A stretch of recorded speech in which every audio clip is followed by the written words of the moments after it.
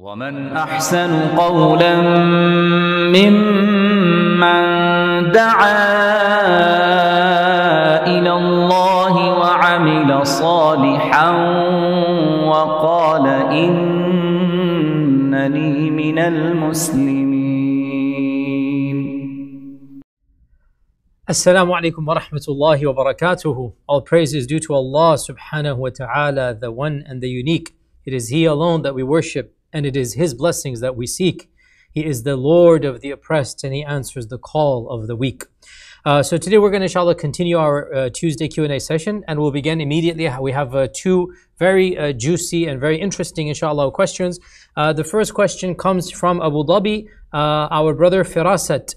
He says that he's been looking into Islamic finance, and he says that, can I explain in simple terms, he has this point underlined, can I explain in simple terms the concepts of murabaha and musharaka and mudaraba, and also can I recommend some books on modern Islamic finance in the English language? So these are simple questions inshallah ta'ala, so let us begin.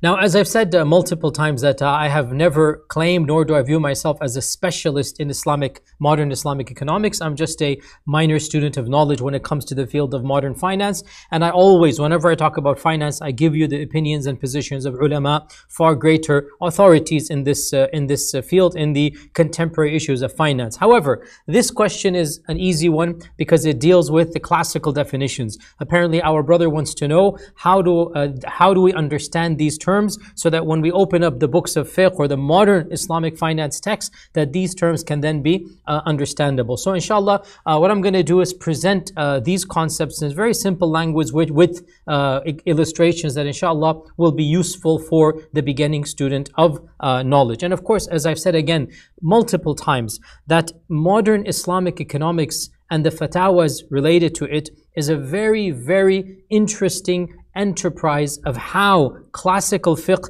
connects with modern fiqh, and why and how it is necessary for some areas, not all, but for some areas that we rethink through, because our modern economic system is so radically different from the way that bartering occurred 1,000 years ago, that you cannot open up any book of early Islamic law for the first 1300 years and then expect to understand our modern day transactions. You have to extrapolate, you have to rethink through. And so these terms, mudaraba and musharaka and murabaha, these are terms that are found in early Islamic law that are now being used quite a lot when it comes to the issue of modern finance.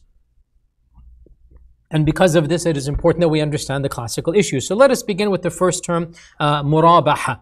Murabaha, from the root rabaha, which means to profit, which means to make a profit. Ribh in the Arabic language means your profit. So if I purchase this water for $10 and I sell it for $15, my ribh, my profit is $5.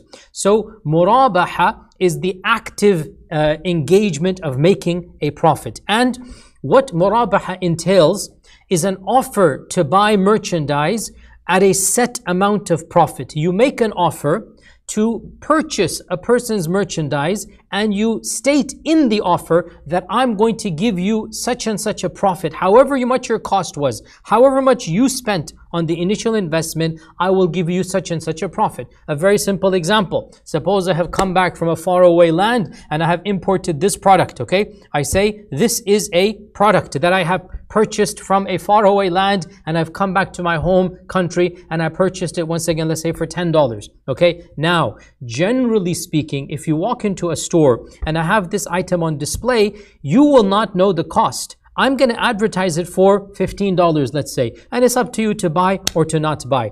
The difference in murabaha is that you know the cost of the item, and you then add on to it, you tack onto it, the buyer, not the seller, the buyer tacks on the profit and says, I will give you a profit of 10% or of $10 for every bottle, whatever it might be. You tack on the profit and you make an offer to buy based upon a specific profit amount. And this transaction, so for example, I come and tell you, I purchased this bottle of water from, mashallah, it is from France, this one, okay? This bottle of water for, let's just say, $10, okay? And I come back to America. And you walk into my house or my merchandise store, whatever, and you know, and I have said that this bottle is $10. And you say, okay, I will buy all of your water bottles that you purchase for $10, I will buy it and give you a profit of $2 each. So you will be getting $12 for every 10, or $3, or I'll pay double. Doesn't matter how much profit you put on. This is called murabaha. So murabaha is an offer to purchase merchandise with a known amount or percentage of profit. You can do either amount or percentage. Amount means I'll give you $2 for every bottle more, or percentage, I'll give you 20% for every bottle more. This type of transaction is permitted by unanimous consensus of all the scholars of Islam. There is no problem whatsoever, because this is what would be the problem. Everybody makes a profit. You know, when you sell something, that's where everybody desires to make a profit. And if you yourself offer the profit amount, you yourself say, I'm going to purchase this for, $2 profit or 20% profit, why would that make it haram? Ibn Qudama in his Mughni says that this type of transaction, murabaha, this is jaiz, permissible, and there is no controversy over its impermissibility. In fact, he says, I don't know of anybody who even said it is disliked, who even said it is makruh. And so this is a completely permissible purchase. Now, obviously, the concept of murabaha has nothing to do with riba, because you are not taking a loan in the first place. I am selling you merchandise, and you come and I own the merchandise, and you come and you make an offer to purchase the merchandise. Now, riba would be I give you the money and then you pay back more money. That's a totally different concept, and of course there is no similarity between a real murabaha loan and between an murabaha transaction and between an interest-based loan. Now, you can also purchase in installments by unanimous consensus. There's no problem. If I were to say, hey, I'm selling this bottle for $15 and I purchased it for 10, you say, okay, I don't have 15, but can I pay $5 every month? So you will pay 5, no problem. This is completely permissible. And if you offer me the payment in installments and you offer me the profit, that too is completely permissible. So this is a bottle for $10. You know it's $10. You walk into my store, we're friends, we're acquaintances, or however reason you know it's $10, and you say, okay, I'm going to purchase this bottle for 15 and I'll pay you in installments $5 every month. This is the essence of murabaha. There is no problem whatsoever. So this is murabaha. Now, why is murabaha interesting in Islamic finance and modern Islamic finance and in purchasing houses and cars and whatnot? Well, because now we get to the whole issue of the gray area. Today's lecture is not about modern Islamic finance. I'm just going to link a little bit so you understand. I have given a much longer conversation with Dr. Hatim Al-Hajj. You can find this on our YouTube channel. Just Google it, myself and his name, and is modern Islamic financial transactions. I've also spoken to Dr. Akram Nadawi about modern Islamic finance and these so-called mortgage loans and whatnot. So you can listen to those lectures for more information. Nonetheless, a brief introduction to this, that why is murabaha mentioned when it comes to Islamic finance and houses? And that is because that some banks, they offer a type of transaction that is a modified murabaha. It's not the classical murabaha. They add some conditions, and this is where the gray area comes.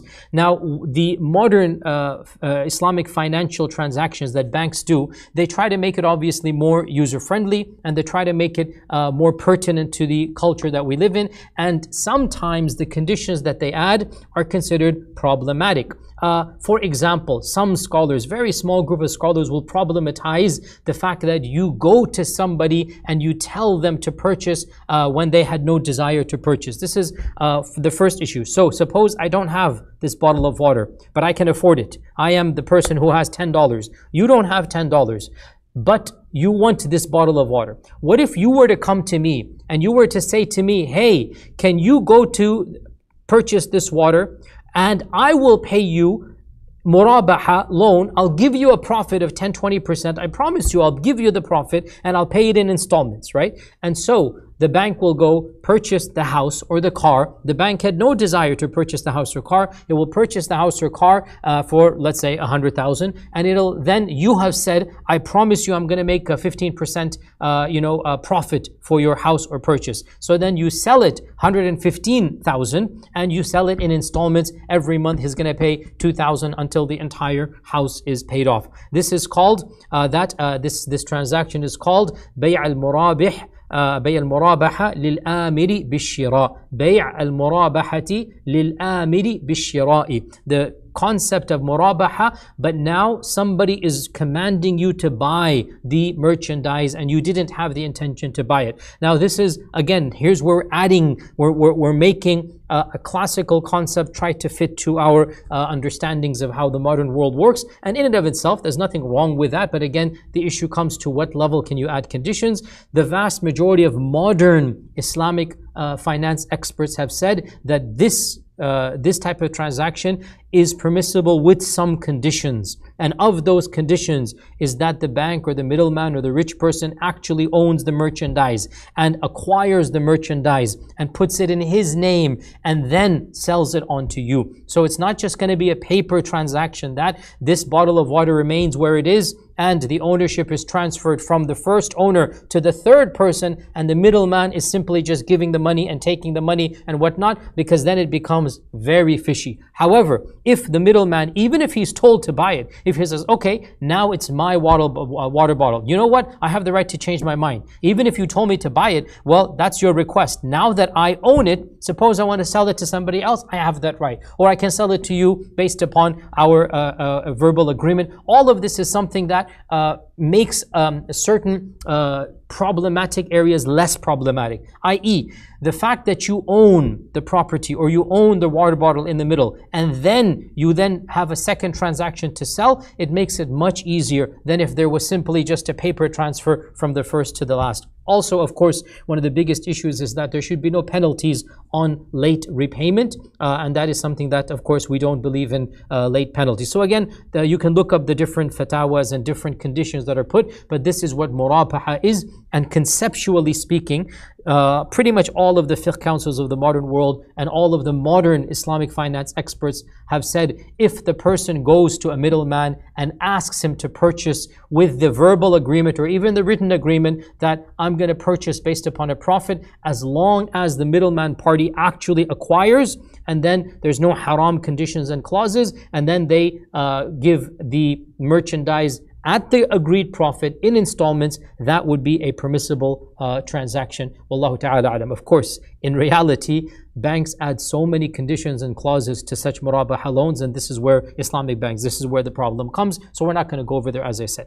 As for musharaka, musharaka is a very broad concept, and it basically means a partnership, a financial partnership. So just like the word shirk, a partner with Allah, sharik is a partner, right? So musharaka is a business partner from the same concept of shirk, which is creating a partner for Allah subhanahu wa ta'ala. So the concept of shirk is to have any partner, sharaka, sharik. Sharik means your partner. So musharaka is a financial partnership where two or more people come together and they all invest in a project, and they then share the profit and the loss of the project. And again, no problem whatsoever. This is how the world works since the beginning of time, and it will continue to work. You want to, let's say, make a building and sell it for a profit, but you can't afford to make a building on your own. You can't afford to buy the land. You come together with 10 of your friends and you say, okay, let's all put together 50,000. And then we have 500,000. We will purchase this plot for 150, 200. We're gonna, build a house for, 300 something dollars. Then we'll sell it for $600,000-$700,000. So we pooled together. We got $500,000. We made the project. We did it. Now we're gonna sell the house, and then we're gonna make a profit off of it. This is called musharaka, and it's very straightforward, conceptually speaking. Obviously, you can have infinite types of partnerships, what percentages, how many people, to what percent each person is required to invest, what are the rights and privileges of every single partner, because you don't have to share the exact same rights and privileges. What are the percentage profits, and can you get more profit than your initial investment? So for example, if somebody invested 30%, another person invested 70%, must the profits and loss be shared at 30 and 70, or can they renegotiate because one of the partners is more involved with the project than the other? These are all questions that our fuqaha have discussed, but the concept of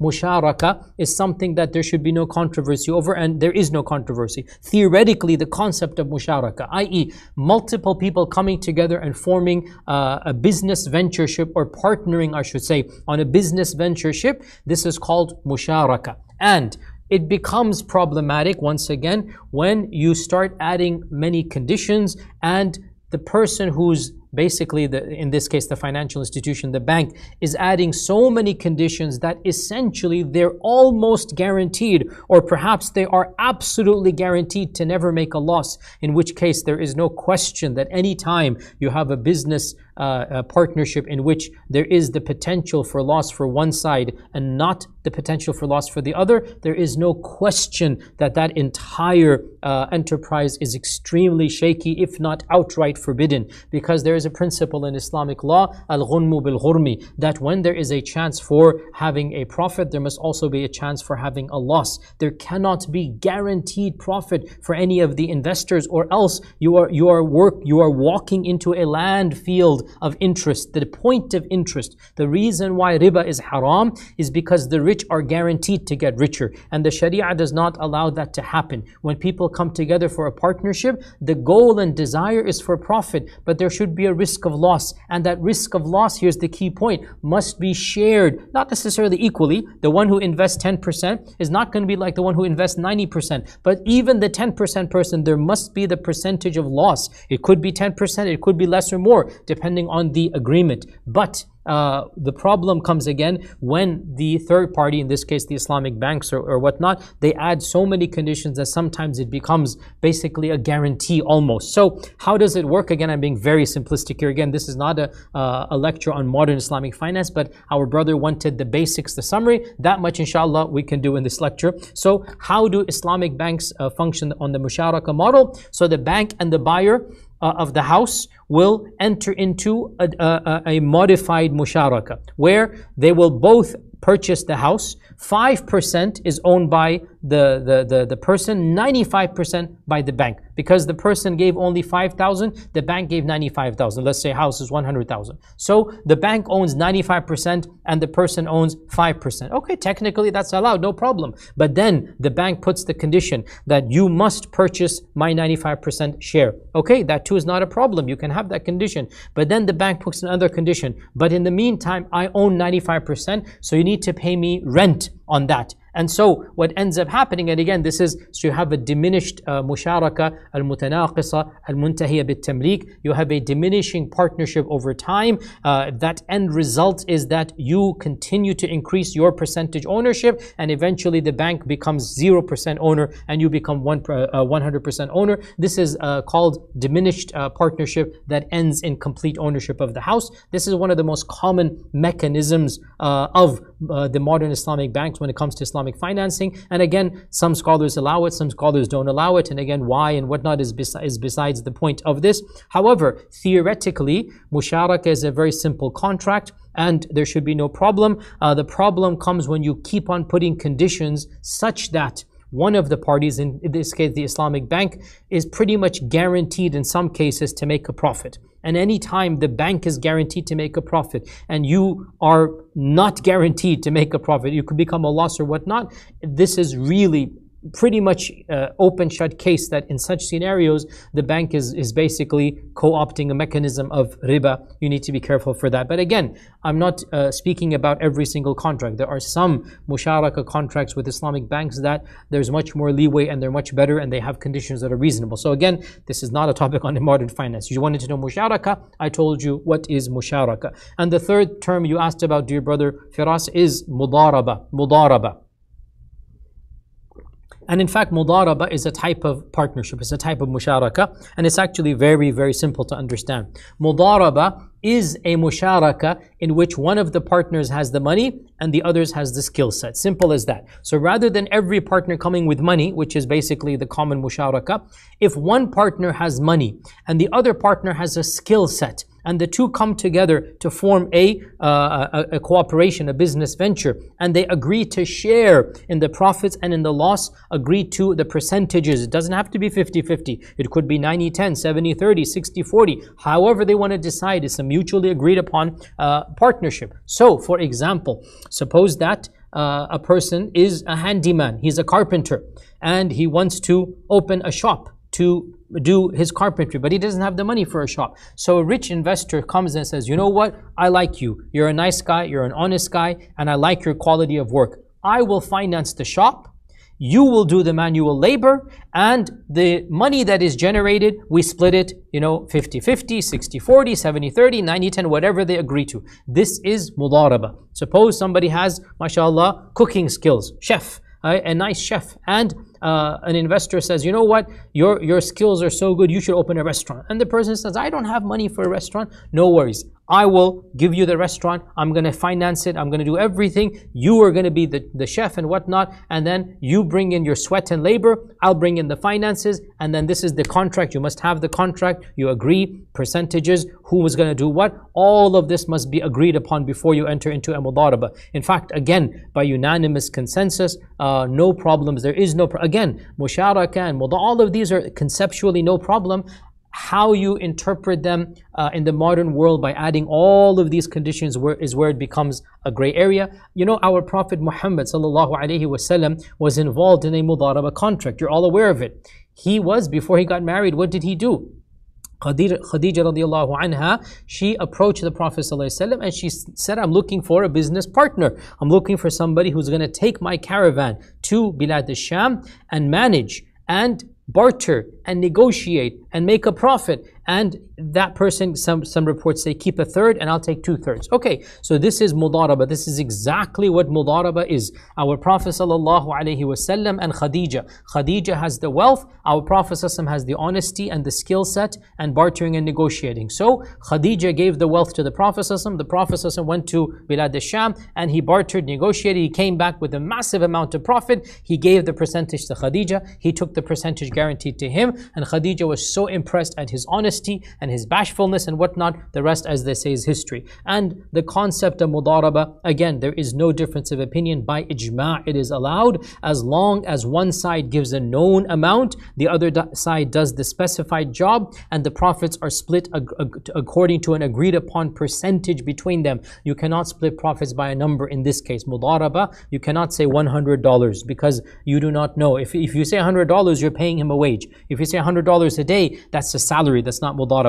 That's a different type of contract. Mudaraba is you are sharing the profit and loss, and you're sharing based upon percentages, and each party comes to the table, one with the money and the other with the skill set. Now again, when I say one, it doesn't have to be one. It can be 10 people, 5 of them with money and 5 of them with skill sets. The point is that mudaraba is that type of contract where not everybody is bringing money, and there must be a known percentage, a known amount of work, everything. There cannot be any unreasonable unknown. However, once again, what happens once again is that in our times, sometimes conditions are placed that basically make it an interest loan. So for example, the bank says to the chef that, okay, if you make a profit, we're going to get 70% of the profit. However, if you make a loss, then you must pay us back.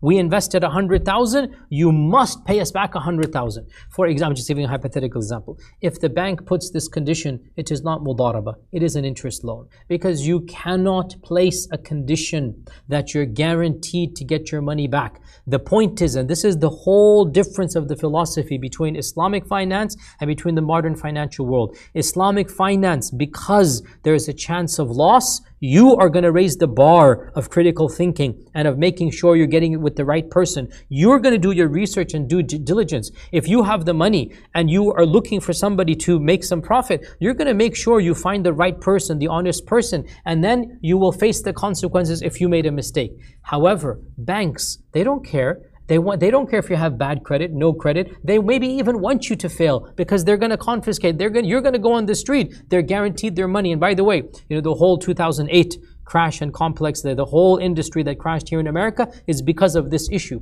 that the banks knew that they're giving loans to people who could not pay them back, and they didn't care because from their perspective they're going to get rich off of that. And the system is a massive Ponzi scheme, but I don't want to go there. Let's stop it there right now. Point being that you cannot play with economics in this fashion without getting blowback, and that's what happened in 2008. In the Islamic Sharia, you do not enter into such types of transactions where there is a guaranteed profit. On the contrary, there must be a genuine risk. And so, if you invest 100,000 in a good, qualified carpenter or a chef or whatever, and for whatever reason his carpentry doesn't sell, you know what? The both of you are going to have a loss. He's going to lose all of his time and effort. You're going to lose your money or a portion of your money. That's the loss that happens. That's the whole point here, and that's why such a transaction becomes halal. Anytime you eliminate the risk and eliminate the chance of loss to one party and not to the other, then you are walking into the room of riba, of interest, and that is not something that our Sharia allows. So to conclude here, and as I said, by the way, you can use this as a litmus test. Anytime you have a partnership, a group of people in which the more powerful and the one that's basically the elephant in the room, let's say, or this 800-pound gorilla, as they say, right? Anytime you have a partnership in which one person, typically the most powerful one, is guaranteeing that they're never going to make a loss, and others have a chance of making a loss, then take this as a litmus test that what you're looking at is not a business partnership. It is in fact a mechanism, a hiyala, to overcome something that is haram and to try to make the haram halal, and that is a type of riba. There must be a genuine risk of loss upon all parties. Not all the same. For example, if somebody invested 90% and the other person invested 5%, the loss is going to be different. The 5% is going to lose less, but there must be the chance of loss. So mudaraba is the business transaction in which one person brings skill set and the other person or the other partners bring the money. To conclude this first question, what we see about modern Islamic finance is that they take these models that are found in our rich heritage, and they understand that these models, they need to be modified, conditions needed to be added, the context needs to be refined, and they then present them to the end user. And in this process of refining and adding conditions, which overall is what fiqh is all about, contextualization and looking at your circumstance, some of our scholars allow some things, other scholars do not allow them, and this is where the gray area becomes. And so you can find out more about that by listening to lectures on modern Islamic finance, and you go to the experts for that. The brother also asked for a book list. I will recommend 3 books, and it doesn't mean I'm endorsing every single paragraph of these books, but you wanted a book list of where to begin. So I'll give you the first book by one of the most authoritative references on modern Islamic finance. I have skimmed through this book and benefited immensely from it. It is called An Introduction to Islamic Finance by Mufti Taqi Uthmani. An Introduction to Islamic Finance by Mufti Taqi Uthmani. Mufti Taqi Uthmani is one of the world-renowned specialists in Islamic finance. He is from Pakistan, and his father was the Grand Mufti of Pakistan as well. And so, this book has been translated to English, and you will find it on Amazon. So this is definitely a book that I encourage you to read if you're interested in modern Islamic finance. Another one, actually written by a non-Muslim, but I found it to be very simple and very user-friendly, and it's something that non-specialists will benefit from, and he's simply gathering together the simple facts. It is called Islamic Finance in a Nutshell, a guide for non-specialists. Islamic Finance in a Nutshell, a guide for non-specialists by Brian Kettle, K-A-T-T-E-L, Brian Kettle. Islamic Finance in a Nutshell, a guide for non-specialists. If you want something a little bit more in-depth and a little bit more specialist, then one book that I can recommend overall, and again, doesn't mean I agree with everything, and who am I to disagree? I'm simply saying this is one of the authoritative references. It is an edited volume by Tariq Al-Diwani, edited. So he has a whole bunch of different articles and different chapters from different authors, and it is called Islamic Banking and Finance. And this is more of a in-depth work. So this is not something I'd recommend for the first user, initial user. Rather, if you've read some basic books or you have a background in finance and you know classical or basically mainstream finance, then you go to the more advanced book, and this is one of them, Islamic Banking and Finance by Tariq Al-Diwani. Now again, there are many books out there. I don't mean to discourage you from other books, but you asked me my opinion, and these are books that I have some experiences, especially the first one, Mufti Taqiy's is a standard introduction to the topic, and Allah subhanahu wa ta'ala knows best.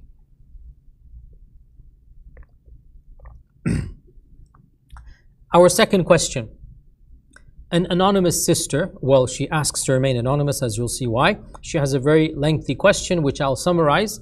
Apparently, she says that she got married to a man, and after she got married, she discovered that the man had an illegitimate child from a lady from before their marriage.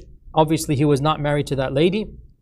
And he, the father or her husband, still has a relationship with this child. He brings the child over every once in a while, and she was not informed of this child before the marriage, and now she feels uncomfortable, especially because the two of them have children and they have daughters, and she doesn't know, is this boy considered a mahram to her biological daughters, meaning this child is not from marriage, this child was from a relationship that was the marriage, premarital intercourse, basically before they got married as well. And she's also asking, does that child have any financial right or inheritance rights over my husband, who is the father of my children? Should this boy be considered a part of my family or not?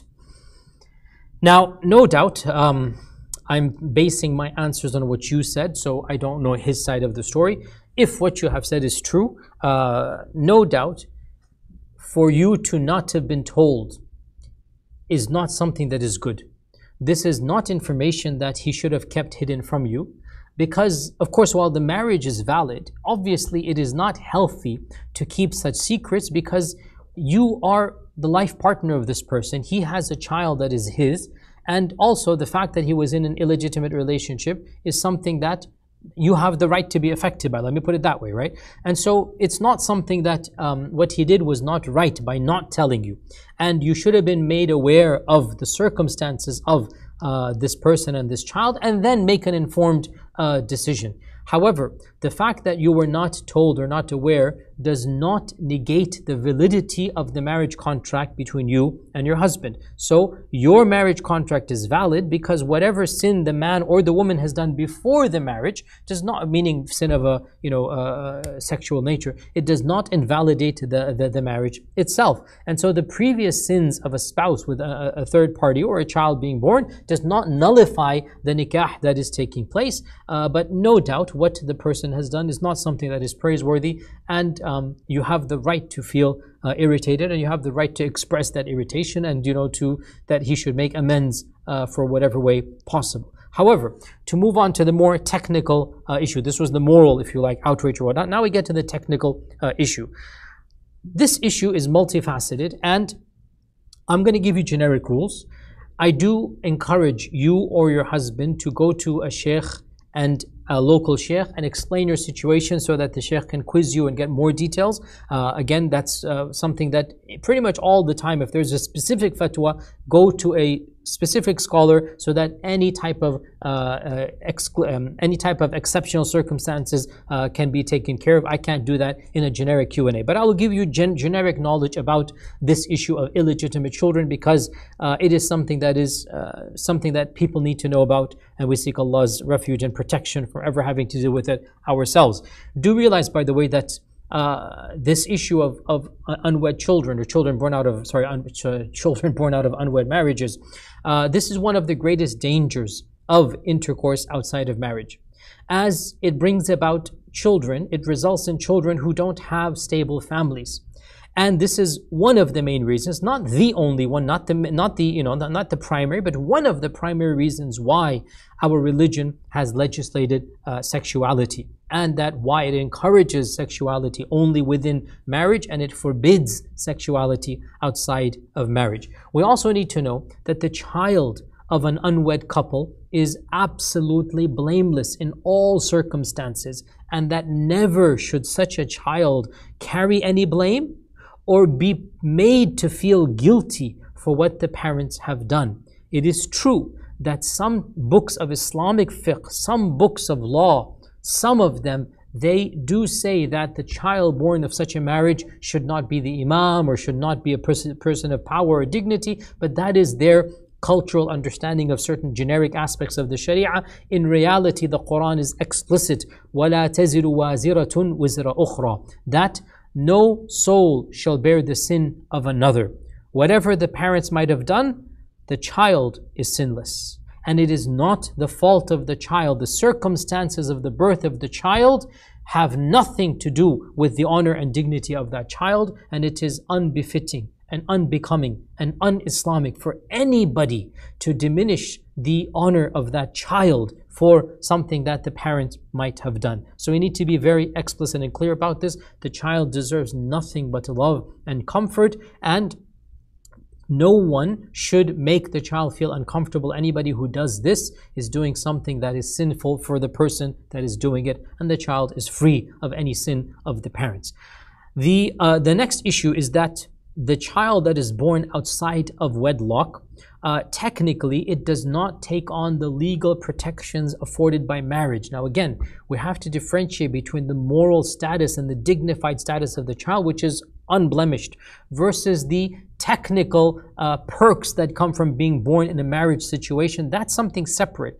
And a child that is born outside of the wedlock does not take on any legal protection of a marriage, because there was no marriage. In fact, that's one of the purposes of marriage. Marriage brings about legal protection between the partners and for children born from that partnership. In Islamic law, the child takes on the name of the father, the financial responsibility is that of the father, the child inherits from the father is financially responsible for raising the child, etc., etc. However, if the child is born outside of the wedlock, then the default position is that there are no such protections, and therefore the child will not take the name of the child, of the father. The child will not inherit from the father, and we're going to come to this point again, but again, this is the default position, that the financial responsibility will not be on somebody who is not considered to be the legal father of the child. This is the default position.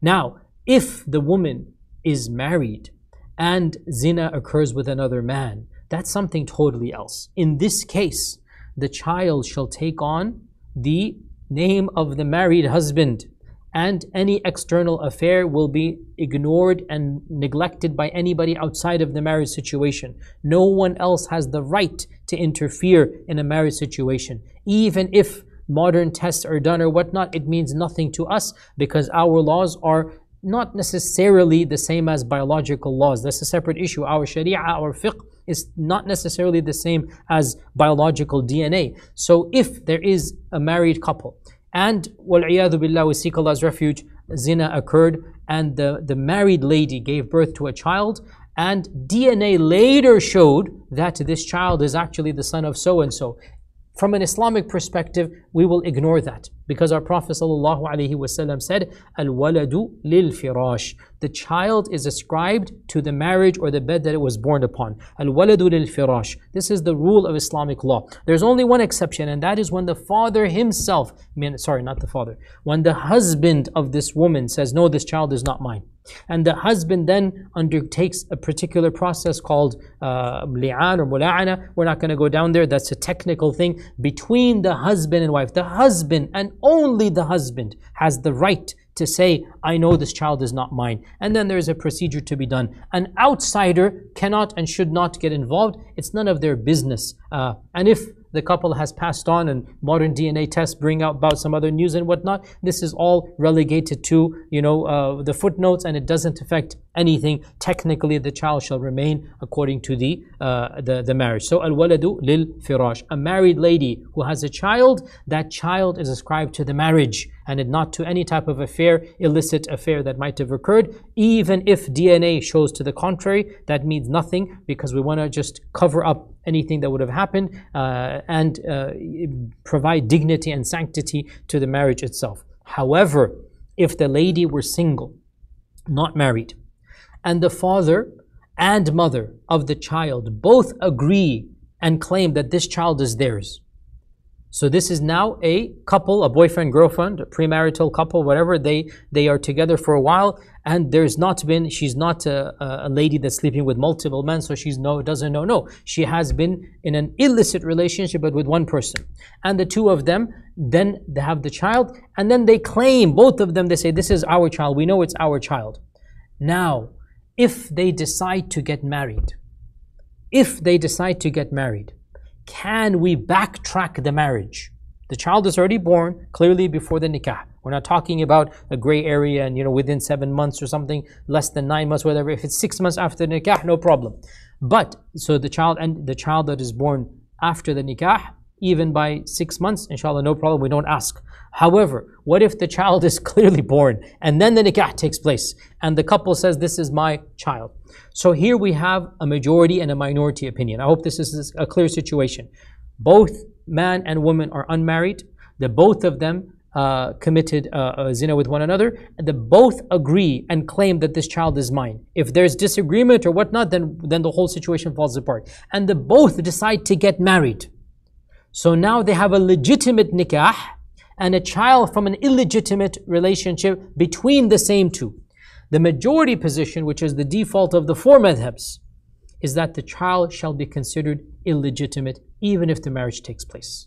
However, Ishaq ibn Rahweh and Shaykh al-Islam ibn Taymiyyah and Ibn al-Qayyim and many modern scholars, including my own teacher Shaykh ibn Uthaymeen, they argued quite forcefully that in this case, with all of these conditions, we shall backtrack the marriage and we shall overlook that the child was born before the nikah, and we shall consider the child to be a legitimate child, name and inheritance and everything will be established. And this is the position that I also follow, and it is in line with the goals of the Sharia, where we want to cover up a sin and we don't want to criminalize the child, penalize the child. We want to cover up any sin and not make a big deal about it, and we want to protect the interests of the child and to not have any backlash about the two have repented clearly and they're trying to make amends, they're trying to get married together. They do get married together in this case, according to Ibn Taymiyyah and Ibn al-Qayyim and many modern scholars,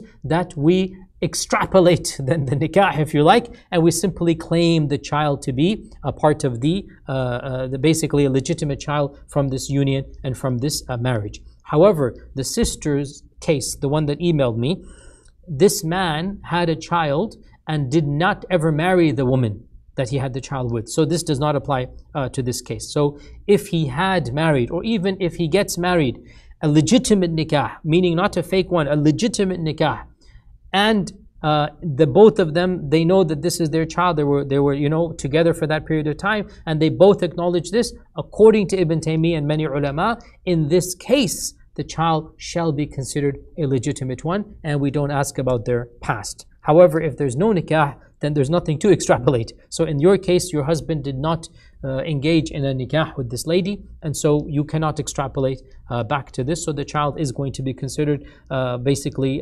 technically, legally not his.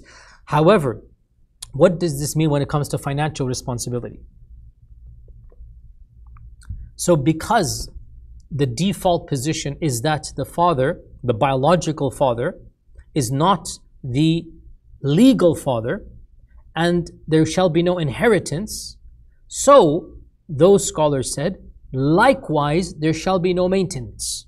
Okay, when there's no technical or legal linkage between this child and between the man who sired him, even if it's a biological father, so they said, just like there's no inheritance, and just like the child does not have to obey the father and whatnot, so too the father does not have to give financial support upon the child. And this is the default position of our earlier scholars. Now, doesn't have to does not mean that he should not. There's no doubt that he should, especially if the child is having difficulty being raised by the mother and her relatives. And here I want to just point out, and I always, when it comes to Islamic law, I do not view myself as, astaghfirullah, ever being independent of the giants who precede me. I always am a minor person in their shadows, and I never give a fatwa or a position that is unique and unprecedented in Islamic history. There are some areas that I don't mind exploring, some issues of Islamic theology, some issues of the seerah of the Prophet, some issues when it comes to the concept of, ulum al-Quran and ahruf and qira'at. There are certain issues I don't mind being a little bit more, going out on a limb and being in a very minority, or maybe even bringing something new, and I will defend myself when I do that. But when it comes to Islamic law, I have always said that I am simply following giants, and I never break away from those giants. I don't consider myself to be qualified to practice ijtihad in Islamic law. However, I will simply point out that a group of modern scholars, and this is a modern opinion, are arguing that a person who engages in illegitimate intercourse with a lady, that person should be partially, if not fully, financially liable as well. And this is a modern opinion. And so I'm simply saying it's there. I'm not endorsing it because I don't feel qualified to endorse such a minority position, because it is only being argued by a group of modern Muslim ulama. In the classical position, I'm not aware of anybody who obligated upon the biological father the maintenance of the child. But this modern group of scholars, and they're writing in academic journals, these are people that are working in, especially scholars trained in fiqh who then work in courts of law in the modern world. They see things that sometimes people that are simply with their students and reading, the blessed books, they don't necessarily sometimes see. And what they're arguing, and I've read a few articles to this point, or an article or two I should say, to this point, what they're arguing is that what happens is that the bulk of the burden is then placed on the woman, the financial burden. And yet the pleasure and the sin was shared by both the man and the woman. So why should the woman be burdened financially when the both of them are equally guilty? Or perhaps even the man is more guilty if he was the one who, wooed the lady, and, she didn't have experience with men, and he kept on promising and whatnot, and the both of them did a sin, no question about it, and then he just disappears and khalas, ghosts or whatnot, and then she has to deal with the child in the aftermath. And so there is a modern position that why should the person not also have a financial obligation? So that is something that is a modern opinion. At the same time, I am simply telling you it's there.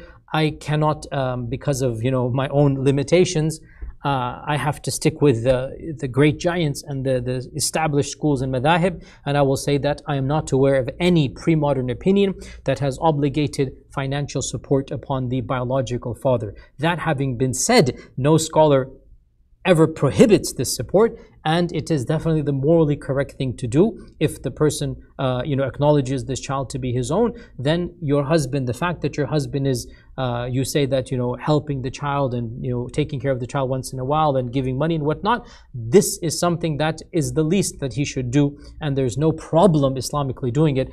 As I said, the issue is whether he's obligated to do, or there's wajib or not. No early scholar said it is wajib, but no scholar said it's haram or makruh either. If he wants to give money, he has the right to give money to whomever he wants, and there's no doubt that this child being a part of your husband's life and being taken care of financially is something that is noble overall. Even if the act itself was not noble, the sin was done, but why should that sin be perpetuated?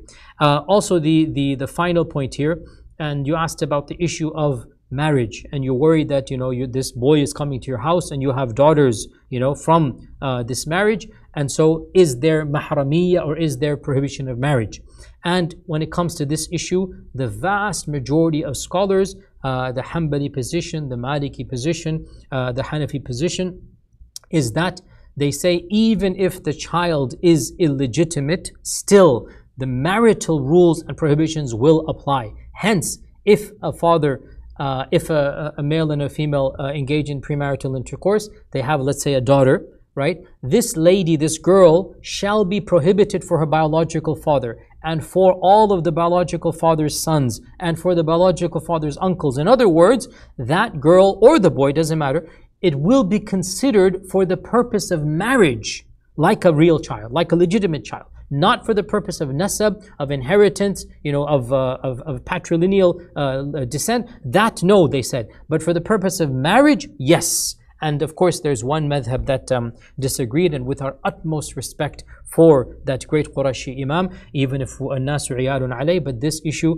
we have to respectfully simply delegate to the footnotes and leave it as something to know but never to act upon. No, you just don't do this. Your biological daughter is a daughter for the sake of marital purposes, and you simply do not open this chapter or door, and you leave this position as a minority, never acted upon. The default position of the ummah, and alhamdulillah it is the vast majority position, is that a child born outside of marriage shall be considered a biological child for the purposes of marriage, for the purposes of what is allowed and isn't allowed. And therefore, this young boy that is coming to your house is haram for your daughters, because your daughters are also the children of the same man who fathered this boy. So they are his half-sisters when it comes to what? Marriage. They are not his half-sisters when it comes to the legal rights and privileges, when it comes to the last name, but they are those half-sisters, or I should say step-sisters, when it comes to the issue of marriage. And therefore there is no question, there cannot be any marriage between your daughters and between this boy. Likewise, you as well become haram for this boy, because he is, you're married to his father, and so there's no issue over there. I just want to point out though that this is the issue for marriage. Quite a number of ulama, including Ibn Qudama, they said that yes, marriage is haram, but still hijab should be observed, because we don't want to respect the sanctity of marriage by extrapolating it to situations outside of marriage. And so what they're basically saying is that they don't want to affirm a normal relationship because it wasn't a normal union. Nonetheless, the point is that that's a technicality about whether to wear or not. The main issue is that this child is not allowed ever to marry your daughters, and he should be told that your daughters are the children of your father, and he knows who his father is, as that your daughters are the children of his father, and he should know this, and he should view them as people that he can never marry. And this is the position of Islamic law as well. I want to conclude this by stating that I understand, sister, that clearly this has irritated you and you have every right to be irritated, but I advise you to allow your husband some leeway in showing love and in showing care for this child. It's not his fault. The fact that your husband is spending time with the child and spending money on it, I know that of course it will cause you some grief, because you would rather that he spends on your children and whatnot, but put yourself in the shoes of the child. As long as he's giving you your rights, giving your children and his children his rights, if he gives some time and some money to this child that was born outside of marriage, and inshallah it affects this child to grow up in somewhat of a stable environment, be a productive person, be a good Muslim, inshallah, expect your reward from Allah subhanahu wa ta'ala. I know it's difficult and awkward, and yes, he should have told you, but what has happened, and you being good to others, inshallah, they're going to be good back to you, and inshallah, Allah Azza wa Jal will reward you. And also, I know the child is not yours, but once again, it's not the child's fault, and for you to show as well some kindness and love and compassion, and again, just to bring the heart of the child close to, the family environment and whatnot, inshallah, you will get your reward in this, and in the end, Allah Azza wa Jal knows best. Until next time, Jazakumullah khair. Assalamu alaikum wa rahmatullahi wa barakatuh. إن المسلمين والمسلمات والمؤمنين والمؤمنات والقانتين والقانتات والصادقين والصادقات والصابرين والصابرات والخاشعين والخاشعات والمتصدقين والمتصدقات والصائمين والصائمات والحافظين فروجهم والحافظات والذاكرين الله كثيرا والذاكرات أعد الله لهم مغفرة وأجرا عظيما.